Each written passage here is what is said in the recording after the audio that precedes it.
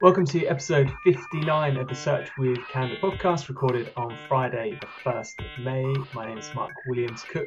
Today, we're going to be talking about the Backlinko correlation study of 11.8 million search results. And to do that, we are joined by Dan Taylor, lead technical SEO consultant and account director at Salt.agency. Hello, Dan. Hi, Mark. How are you doing? Very good. Thank you. Thank you so much for joining us. So, Dan, do you want to give everyone just do you want to give everyone a quick intro to sort of who you are, what you do, and a little bit of your background?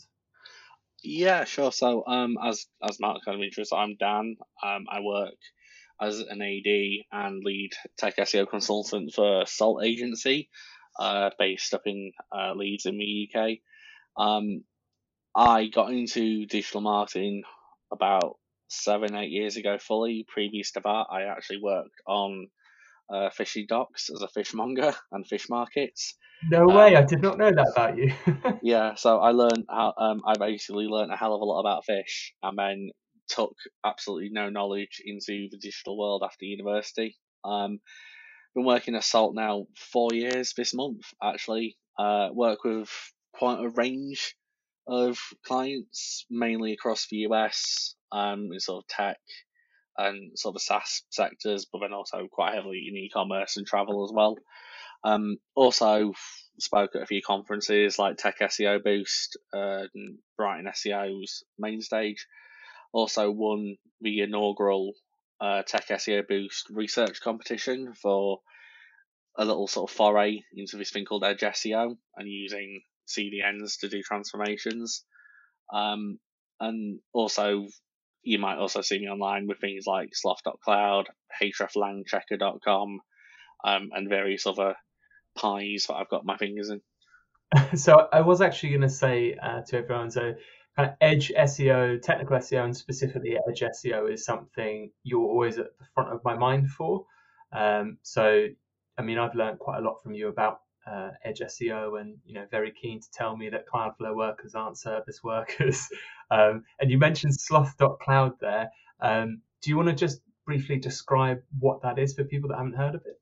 Yeah, so essentially, so Edge SEO's not really anything new. It's been something that's been around since sort of 2014, 2015 that we've been able to do hard coded on like Lambda, Edge servers, things like that. But essentially, the advent of Cloudflare workers meant that we could easily do transformations through the CDN, which overcome a lot of technical debt issues and other issues with actually getting technical SEO implemented, basically. So sloth.cloud essentially was actually born from, we built a generator in-house to quickly do code.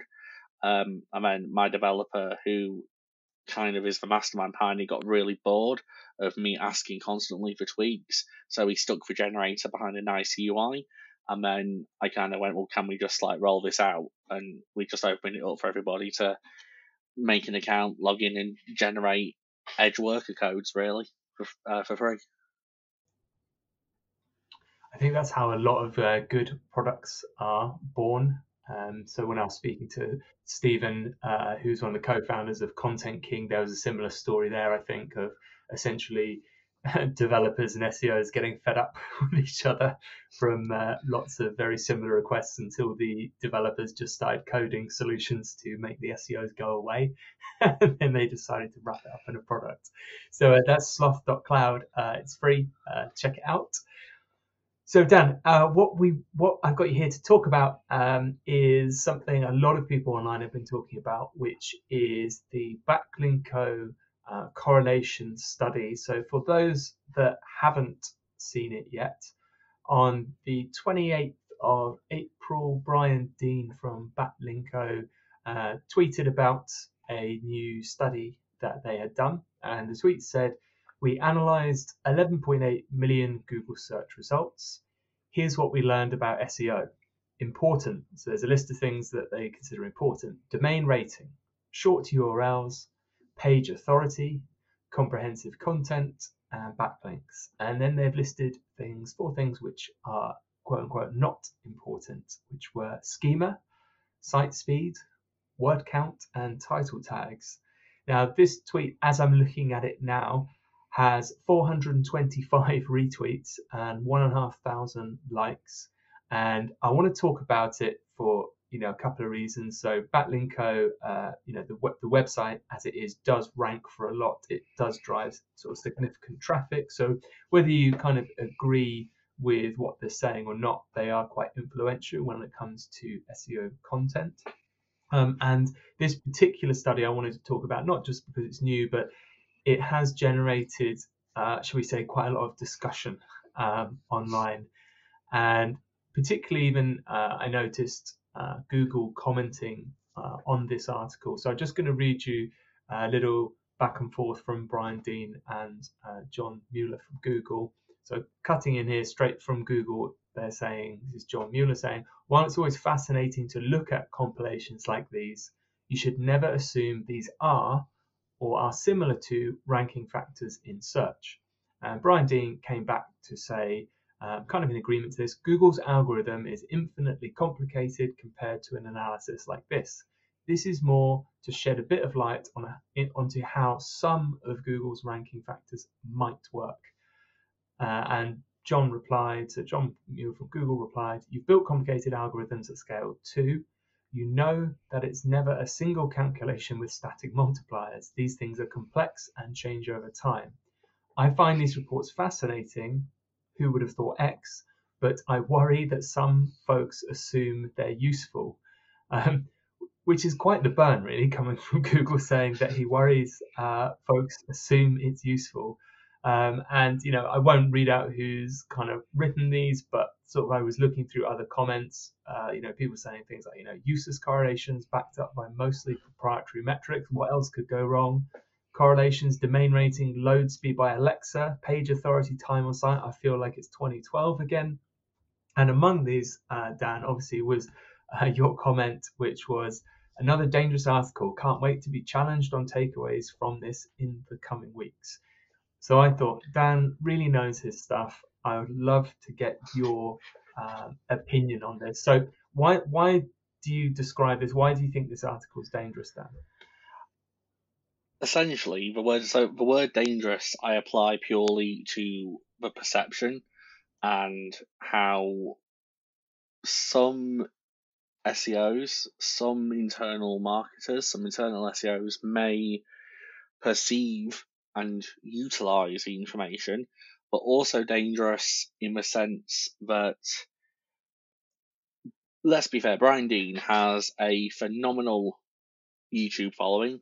He has a phenomenal audience within the industry, within the digital ecosystem. So it also has a lot of influence in terms of visibility. So I know from working with lots of enterprise companies, large businesses, someone at a C-level comes across an article like this, goes through, looks at the Spark Notes, the Cliff Notes of the key takeaways, however you want to call it, and can instantly go, oh, schema's not important. Then they'll feed that back down to someone who essentially might be in product development or in a sort of development aspect which isn't related to either the in-house SEO or speaks to the SEO vendor, and that could potentially put a blocker on a schema ticket going through. And obviously schema's potentially not a direct ranking factor, but I'm just using schema as an example of this. My personal opinion is that it's more of an assistance notification. Like if you get a large book and someone's already gone through it and put those little coloured tabs on the side of it, you can quickly find key pieces of information. And it's useful during the understanding process because, and I don't know on the Cliff Notes you've got here, you mentioned Paul Haar's SMX 2016 talk, where he talks about the phases of Google and the processes, and that it is that sort of 4-step process. It's not necessarily the ranking phase, but we know that once it's crawled and it starts to parse and weight information, schema can be useful in that aspect. And we know that FAQ schema, QA schema allow for rich results. We know that product schema is also relatively essential to parts of paid and the product PLA listings and things like that. So that could potentially block that ticket just because it's come from a perceived authority within the industry. Well, I was going to say, I mean, that there's some aspects of schema, right? Say like recipe schema that you Mm. need even to be eligible for those types of results, right? So Yeah, without that, you're not, if you've got a cooking site, if you don't mark up your recipes, you're not going to appear in those recipe-rich results, are you? yeah, no, 100%. And it's so taking it on that level, and we've also got to be reasonable about things. So within the article, he does go to say, and he does use the word correlate, and he does use the word correlation, but it's how things are framed and how things are packaged. And to come out directly and just say important, not important, that can cause issues. And we're also making there's a lot of assumptions made in how people perceive information and data, and not just how they perceive that, but how they perceive everything else. Not wanting to go like massively philosophical or anything, but I remember one when I was doing A levels, I for some reason did a philosophy A level, but one of the key takeaways from that is what's called the Allegory of the Cave, which was basically a publication by Plato. And the long and short of that is essentially it's a dark cave. Everything's tied. They can't look at anything apart from a wall, but all they can see is the shadows of things cast onto the wall. So it's about being able to actually see things and then what we actually perceive through sensory. So with articles like this, depending on potentially even your inclination to dig deeper, your inclination to read counterpoints, your inclination to investigate and use your own experience. That's why I frame this with the word dangerous, in the sense that I know for a fact that I've worked with some people in the past who who their site could be slow, like slower someone running through like cold treacle. Yet because this article's come out, they'll challenge and say, why are we spending X amount on dev resource to improve site speed when it's not important? That's not coming from a place of sort of well, essentially, yeah, almost comes from a place of ignorance in the sense that they don't understand what that actually means. We know that site speed is a small ranking factor, and we know that if a site is slow as heck, it will struggle in search results because nobody wants a slow experience, and Google don't want to give bad results in that sense. But framed in this Because that way, was something As I say, that was something that particularly interested me actually in the kind of response from the SEO community to this was a lot of people picked up on site speed. And it sounds like from what you're saying, at least you will hopefully, or maybe not, if you're not, maybe great, be in agreement with at least my understanding, which was from what I've seen, the Google said about site speed is two main things, which is firstly, they've quite clearly said, as far as I can see, that it's treated on a factor of they're only really applying this when you've got, like you said, I think you said a site that's slow as heck, mm, maybe versus, like a normally operating site. So it doesn't seem that they're applying these site speeds, if you want to say ranking factors or weightings for, between sites that, take 1 second and 2 seconds or 2 seconds and 3.5 seconds to load. It's really coming in when a site's taking 3 seconds versus one that's taking 15. And the other thing I think they've quite clearly stated, which you're getting to, is that site speed is an on the fence kind of factor. So if everything else is roughly equal, it's like the cherry on top because it's going to be a nicer experience for the user. Um, were you surprised at all at the reaction that came from the SEO community? Because a lot of people are saying, like, "Hey, site speed's super important," and I mean, and lastly, to put on the end of that, I mean, not to say, site speed isn't important.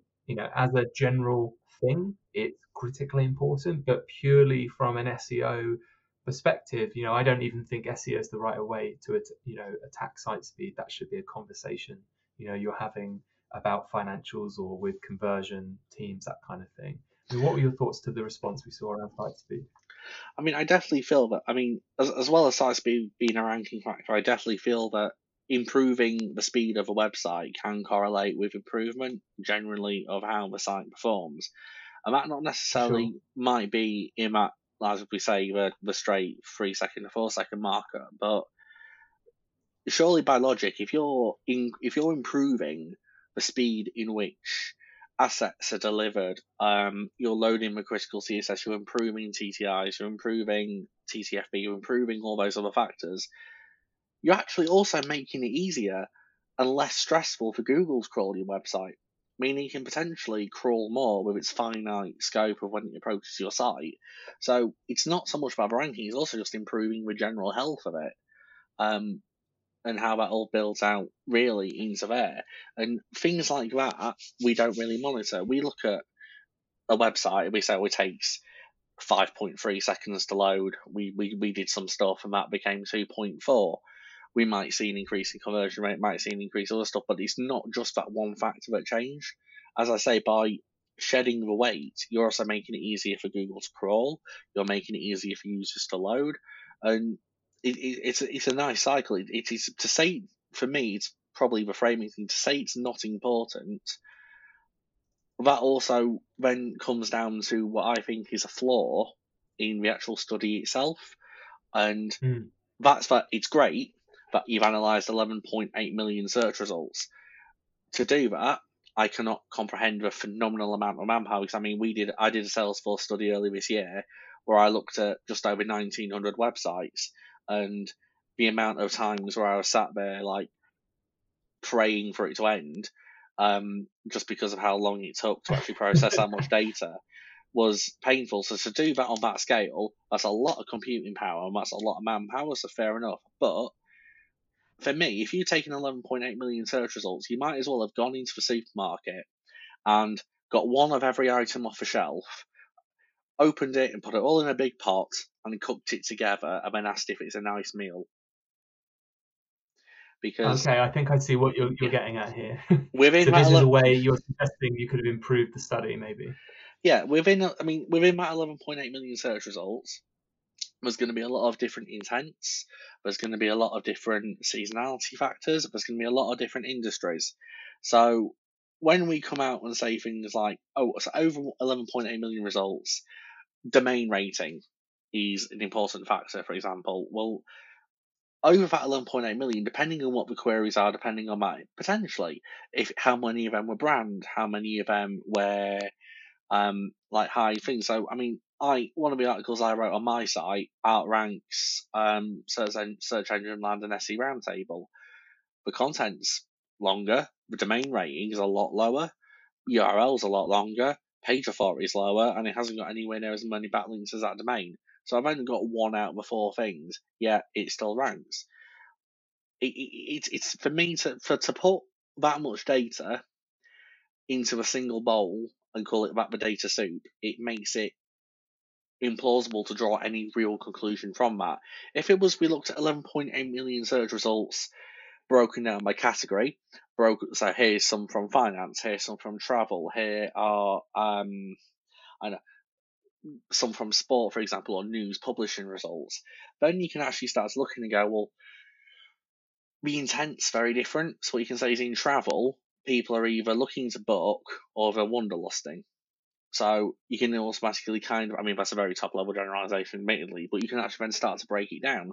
Whereas if you're starting to compare a Bermuda travel landing page versus, I don't know, an analysis of whether or not CTR is a ranking factor versus how long to boil an egg, you're going to get very different results, but all three of those are potentially going to perform well within their own individual SERPs, within their own individual areas.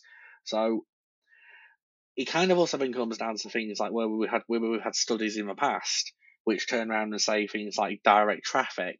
Most websites that rank highly have a lot of high direct traffic, which I know a couple of tools have produced studies like that before, and it's like, well, yeah, if you're a major brand, chances are people are going to search for you exact match, and people are going to go direct to you, because if you go to a website and you like it, you go back to that website. You don't necessarily have to Google it because your Chrome browser remembers it.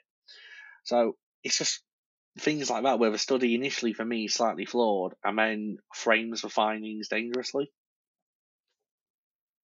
I think you've really hit the nail on the head there of one of the core ways that SEOs, marketers trip themselves up, especially when they talk about ranking factors, which is it does often get overlooked that a lot of these can be very specific to different industries, verticals, niches. So, like you mentioned there, for instance, one you hear that I've heard quite regularly is, Google needs fresh content, for instance.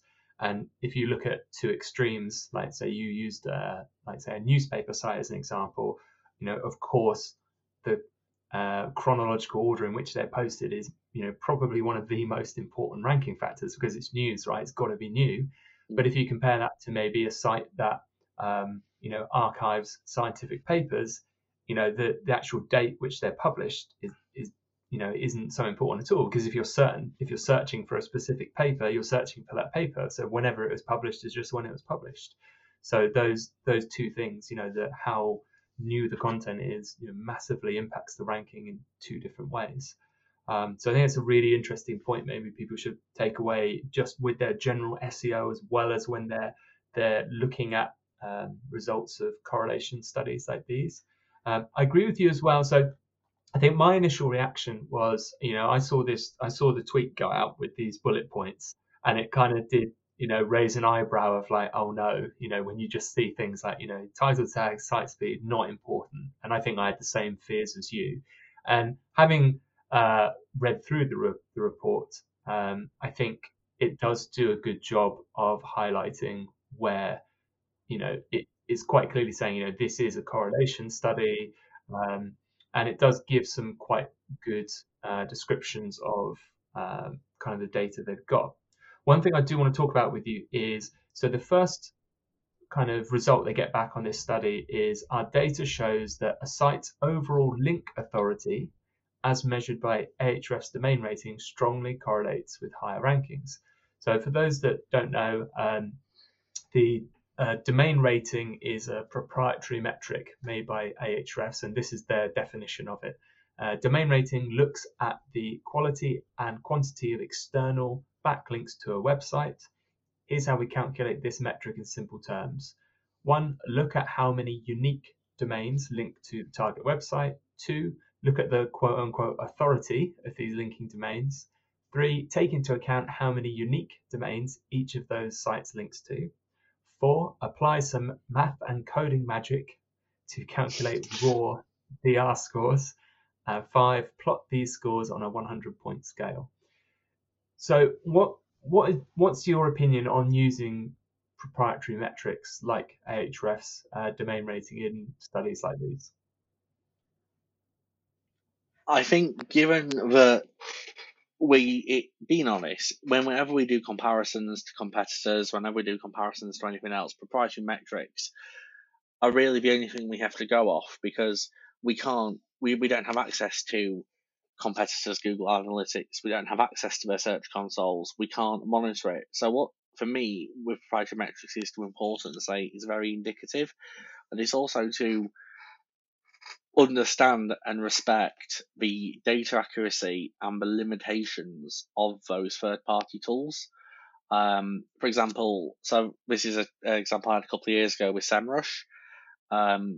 Working with someone, happy, rankings going up, ranking first, everything else, looks in SEMrush, and he's saying, oh, well, how come your rankings are different for rankings I'm getting in SEMrush? So it wasn't a rank tracking tool, it was SEMrush's data warehouse where essentially you go in and you see the list of keywords, positions, etc. But then what I did notice is there's a refresh date on those keywords as well. And this it was quite niche. It was a UK niche, and it was a low search. It was relatively low search volume. We were ranking first rate. SEMrush hadn't refreshed it in 4 months and still was reporting fifth. So I'm looking at that and going, well, that data point instantly is out by 4 months. And yeah, I appreciate when you've got a database of 17 billion keywords, it's not going to be real time. It's going to be nigh impossible for any of these tools to remain real time. And we've all seen it in the past where things update retrospectively. I've definitely seen it with SEMrush's trend graphs where randomly the numbers change for previous months, but that's just because it's actually updated things. over time.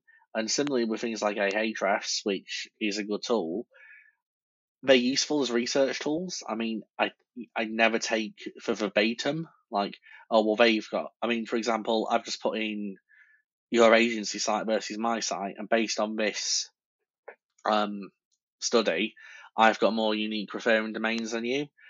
Do I rank for anything anywhere near as much as what you guys do? No, but it's just another metric to take as sort of to go into the mix of research. But I'd never, in my opinion, think we should be looked at similar with like other tools like SimilarWeb, Systrix, and go right. Well, this is definitely what's happening, and this is definitely how we plan and do the strategy around things. It's more a case of, well, here's the trend we're seeing. Because typically the trends are accurate, in the sense of going up or down, and you can also perform some gap analysis of it, especially with things like backlinks. But yeah, for me, we're not a verbatim tool, and I'm sure you've seen it as well because everyone's seen it. We have agencies who basically just rely on these tools, rely on the auditing process these tools provide, and rely on that as basically the service they provide. And that again, that kind of falls short, in my opinion, of what actually SEO and being a consultant is. Yeah, no, I completely agree with you. I've seen both sides of this argument before, where some people have kind of taking the position that you shouldn't use proprietary metrics because obviously they're not what Google or Bing or whoever it is using. And like you said, I've seen the complete other end where just everything is blindly based on them. And yeah, I think the most useful route is this middle route of I think they are, very helpful tools, especially in terms of time saving, because they are looking at things that I think for me the sweet spot is where you have strong correlations, but it also makes sense in terms of it goes. We're looking at there's things in this report that don't surprise us. Things like page kind of independent ranking factors, like if it has lots of domains linking to it, that's correlated to higher ranking. I don't think anyone's going to be surprised by that. No. And there are tools that can help us try and measure the impact of that. And all of these things go hand in hand. For these tools are looking at how many links does the site that links to us have, which is going to be loosely based on PageRank, and they're looking at the topics of the site. So when you get these proprietary metrics that kind of line up with the logic, I think they are useful time savers. One data point that did interest me actually was the site speed there. And have you ever used Alexa for site speed before? Did you know that was a thing? I vaguely remember it being a thing 4 years ago because I did have a client once who was like, who was adamant one of the metrics of success was being ranked as a top 10,000 Alexa site. To which I was confused as heck. But yeah, but I mean, load speed by Alexa. I mean, for me, for me, there's two things to that. One, I don't particularly understand why Alexa was used. Especially if you've got a list, unless they did it by SERP, but if you've got a list of domains, which they will have if they've looked at domain ratings, so they've got that data point, then you can run Lighthouse from a command line, and you can, okay, it'll take a while, but when I did my Salesforce study, I put a MacBook in my corner and just left it on for 5 days, just churning over. I did the site speed thing with Lighthouse 3 times, so I got more results. But so I could basically average them out, where I would just go, oh, it says it's this, let's go with that. But yeah, that confuses me. But then I also think because they also use time on site potentially. They did use time on site as one of the metrics in this. That potentially came from Alexa as well, and we kind of know the limitations of the Alexa plugin. And for me, Alexa falls into the same category as sort of a SimilarWeb data points. It's not holistic enough to be representative of a large sample size. Certainly not a sample size that large. So was there anything in that report that you actually thought was kind of helpful or correct, or things that were done particularly well? The actual methodology behind it isn't massively explained. I mean, they did a summary of the key findings and they kind of explained where we got it from.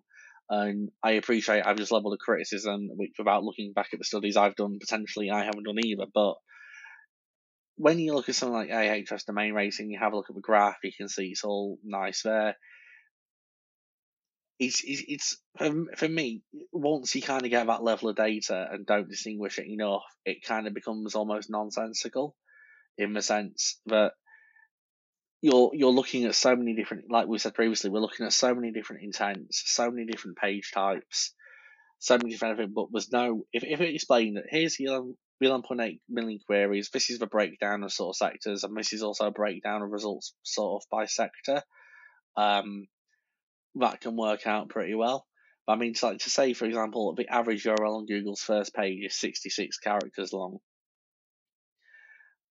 It's like, for me, someone can read that in-house who potentially hasn't got the same breadth of experience as a lot of other people may have, and then automatically I'm spending time or potentially doing unnecessary redirects on URLs that have been 75 to 80 characters long just to get them down below 66 or 266. It's kind of like that magic number when we used to think that 500 words of content would be panda safe and things like that. It's numbers like that which don't overly work, especially in studies like this, in my opinion. And then in general, the average time on site for a Google first page result is 2.5 minutes. Well, in my experience, and just from doing this, we've done some good content pieces with people in the past, and they've had nice long form sort of content hub centers. They stuck a video on that page. The video lasted about 2 minutes in length. Guess what? If you put a summary video at the top of the page, people are going to realise there's about 1,500 words on it, or watch for 2 minutes summary video. People watch for 2 minutes summary video. Analytics, time on site went down to below 2 minutes. Did it make the blindest bit of difference? No. Because end of the day, the content's for content. Very similarly, and this for me also then produces horrible churn content. And I'm noticing it a lot of the moment on things like Google Discover, where it will say something like, there'll be like an article with one piece of information in it, and you'll go to the news website and they'll write 2 paragraphs explaining what it is they're about to tell you and why. Then there'll be an advert, and then there'll be another paragraph basically rewriting what one of the other paragraphs was. And before you know it, you've got about 400 words of content for what could have been a sentence.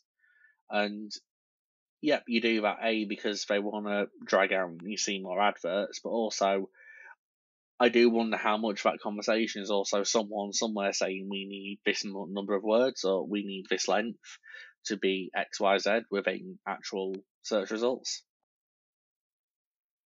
Well, that was one thing that made me happy, at least in the correlation report, which was they said that there wasn't any particular correlation with the word count. So hopefully, at least if we can focus on that, we can just bury that one.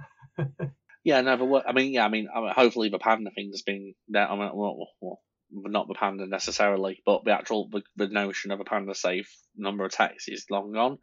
But then what does make an issue is how people interpret the word comprehensive, because comprehensive and comprehension are very it can be interpreted as length, which again kind of just feeds back into that cycle.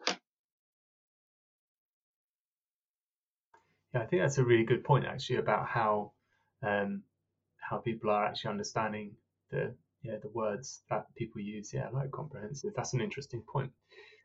One kind of tweet I saw from Rand Fishkin kind of summarized, I think, what was going on here. So we obviously had all these different points of some people quite heavily criticizing the report, other people calling it, a sales piece, other people saying, look, it's useful to have this data out there. And he said, it seems like a framing problem, right? Frame A, these factors are what Google uses to rank. Or frame B, higher ranking sites tend to differentiate themselves based on these factors. So he's saying frame A is wrong, even if the data is great. Frame B can be useful for a lot of people. I mean, is that something you'd broadly agree with in terms of this report? in being honest, in terms of any kind of report, I'd probably, with a generalized report like this, where it's a big cacophony of data with no breakdown of industries, intents, things like that, I'd argue that both frame A, both frame A and B, as presented by Randbear, aren't useful for anyone, because if you say frame A, these are the factors that Google uses to rank, yeah, that's just plain wrong. That's just outrageously incorrect. But then by saying higher ranking sites tend to differentiate themselves based on these factors, that's potentially also wrong, because whilst the data correlated with that potentially across this 11.8 million, if you break that down by industry, you break that down by other sectors. I mean, we know as SEOs, for example, for 10 years, for 10 years ago, for last 10 words are hard. For quite a large period over the last 10, 15 years, the online gambling and betting industry, for example, were just mad for links. All they wanted and cared about really was just driving as many backlinks as humanly possible. The content side of things didn't really lay into it, but then what this doesn't take into account is the fact that a lot of really high competition keywords, especially commercial keywords, have really large websites ranking for them. So if you're a large brand, you'll do this thing outside of SEO called marketing. And if you do marketing, such as sponsorships, television advertising, people know about you and people find you. And it's exactly the same reason. If someone's searching for soda and fizzy pop, and they see a search results page without Coca-Cola, something's wrong, because that's a phenomenally massively global brand. But that website might be slow as heck. It might be built on, I don't know, it might be in complete Angular and not renderable. But people expect to see it still, because that's a positive search result. And that's kind of like, positive search result isn't just defined by the metrics, it's defined by what goes into it as well. And when you have a study this large, without that split amount of differentiation, there's going to be a massive element of that going into it as well. And how it brand works. So, I mean, a classic example of this is Spam, the canned food. They originally started off in Austin, not Texas, but somewhere up north, I think like Austin, Wisconsin, or something like that. And they fought against obviously a lot of stigma and stuff, but then they only really kind of became popular and acknowledged the fact that people disliked it. And when it was used as a food source for the US military, they got hate mail from people within them actively serving in the military saying, please stop producing this and let us eat something else, and it became a joke. They only really got to kind of popularity and kind of got that sort of canned food acknowledgement when they prosecuted the Muppet Show for basically doing a skit about them and like making fun of them. That level of branding can change things, and that also lends itself to changes in the real world. So the 2016 DIN cyber attack, for example, that changed a lot of industries and a lot of search results on its head completely, because previously people searching for things like DDoS mitigation, CDNs, and cybersecurity were us. They were people like us. They were InfoSec people. They were sysadmins. They were technical people. They weren't the average people on the street.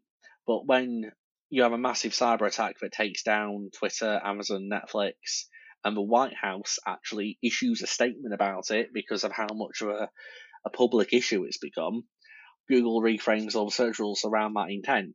So even to this day, those kind of search results are now dominated by almost layperson results with news and differentiations and not the commercial side. So that impacts things as well quite heavily. And John Mueller, in his, as he described it earlier, was like burn back to it, did sum it up with these things are complex and change over time. They're fascinating. It's a great snapshot, but I also then tend to think how when this data was taken as a snapshot and when it was analysed, was that pre the current situation going on in the world right now, because I'd beg to differ that a lot of these search behaviours, a lot of this might have changed. And also, when you look at this without intent and without actual seasonality and other things playing a factor, because we do know that seasonality can also play a turn in how search results appear, you kind of then ask, well, are these first page results that are being pulled up actually valid? Are they useful? Or do they actually represent what the real world and what real users search for? Dan, I normally do kind of a key summary points at the end of these podcasts, and I think you've just done a brilliant job of summarizing kind of John Bueller's original comments on complexity right the way through to Rand's summary and why it's incorrect in context to everything we've talked about. And I don't think I could phrase it any better than you have. Thank you so much for giving me your time, coming on and talking to us. I think a lot of people are going to find your thoughts on this study really helpful in terms of how they frame it, how they talk to people about it, and hopefully what actions come out at the end of it. So thank you so much for that. I really appreciate it. Nice, thank you for having I've me. learned something too. We got onto spam suing the Muppets, which is just completely new territory for me. So I've learned a lot as well, Dan. Thank you so much. Show notes for everyone, transcription of this episode, links to stuff we talked about will be online at search.withcandour.co.uk. This episode, Dan's going out on Monday, May the 4th, Star Wars Day. You a Star Wars fan? I am, and that has actually probably made me smile more than it should have. But I've got the Star Wars Day episode. Top man, excellent. Like to hear it. So we'll be back. So enjoy Star Wars Day for everyone listening to this, and we'll be back in 1 week's time on May the 11th. Hope to catch you then.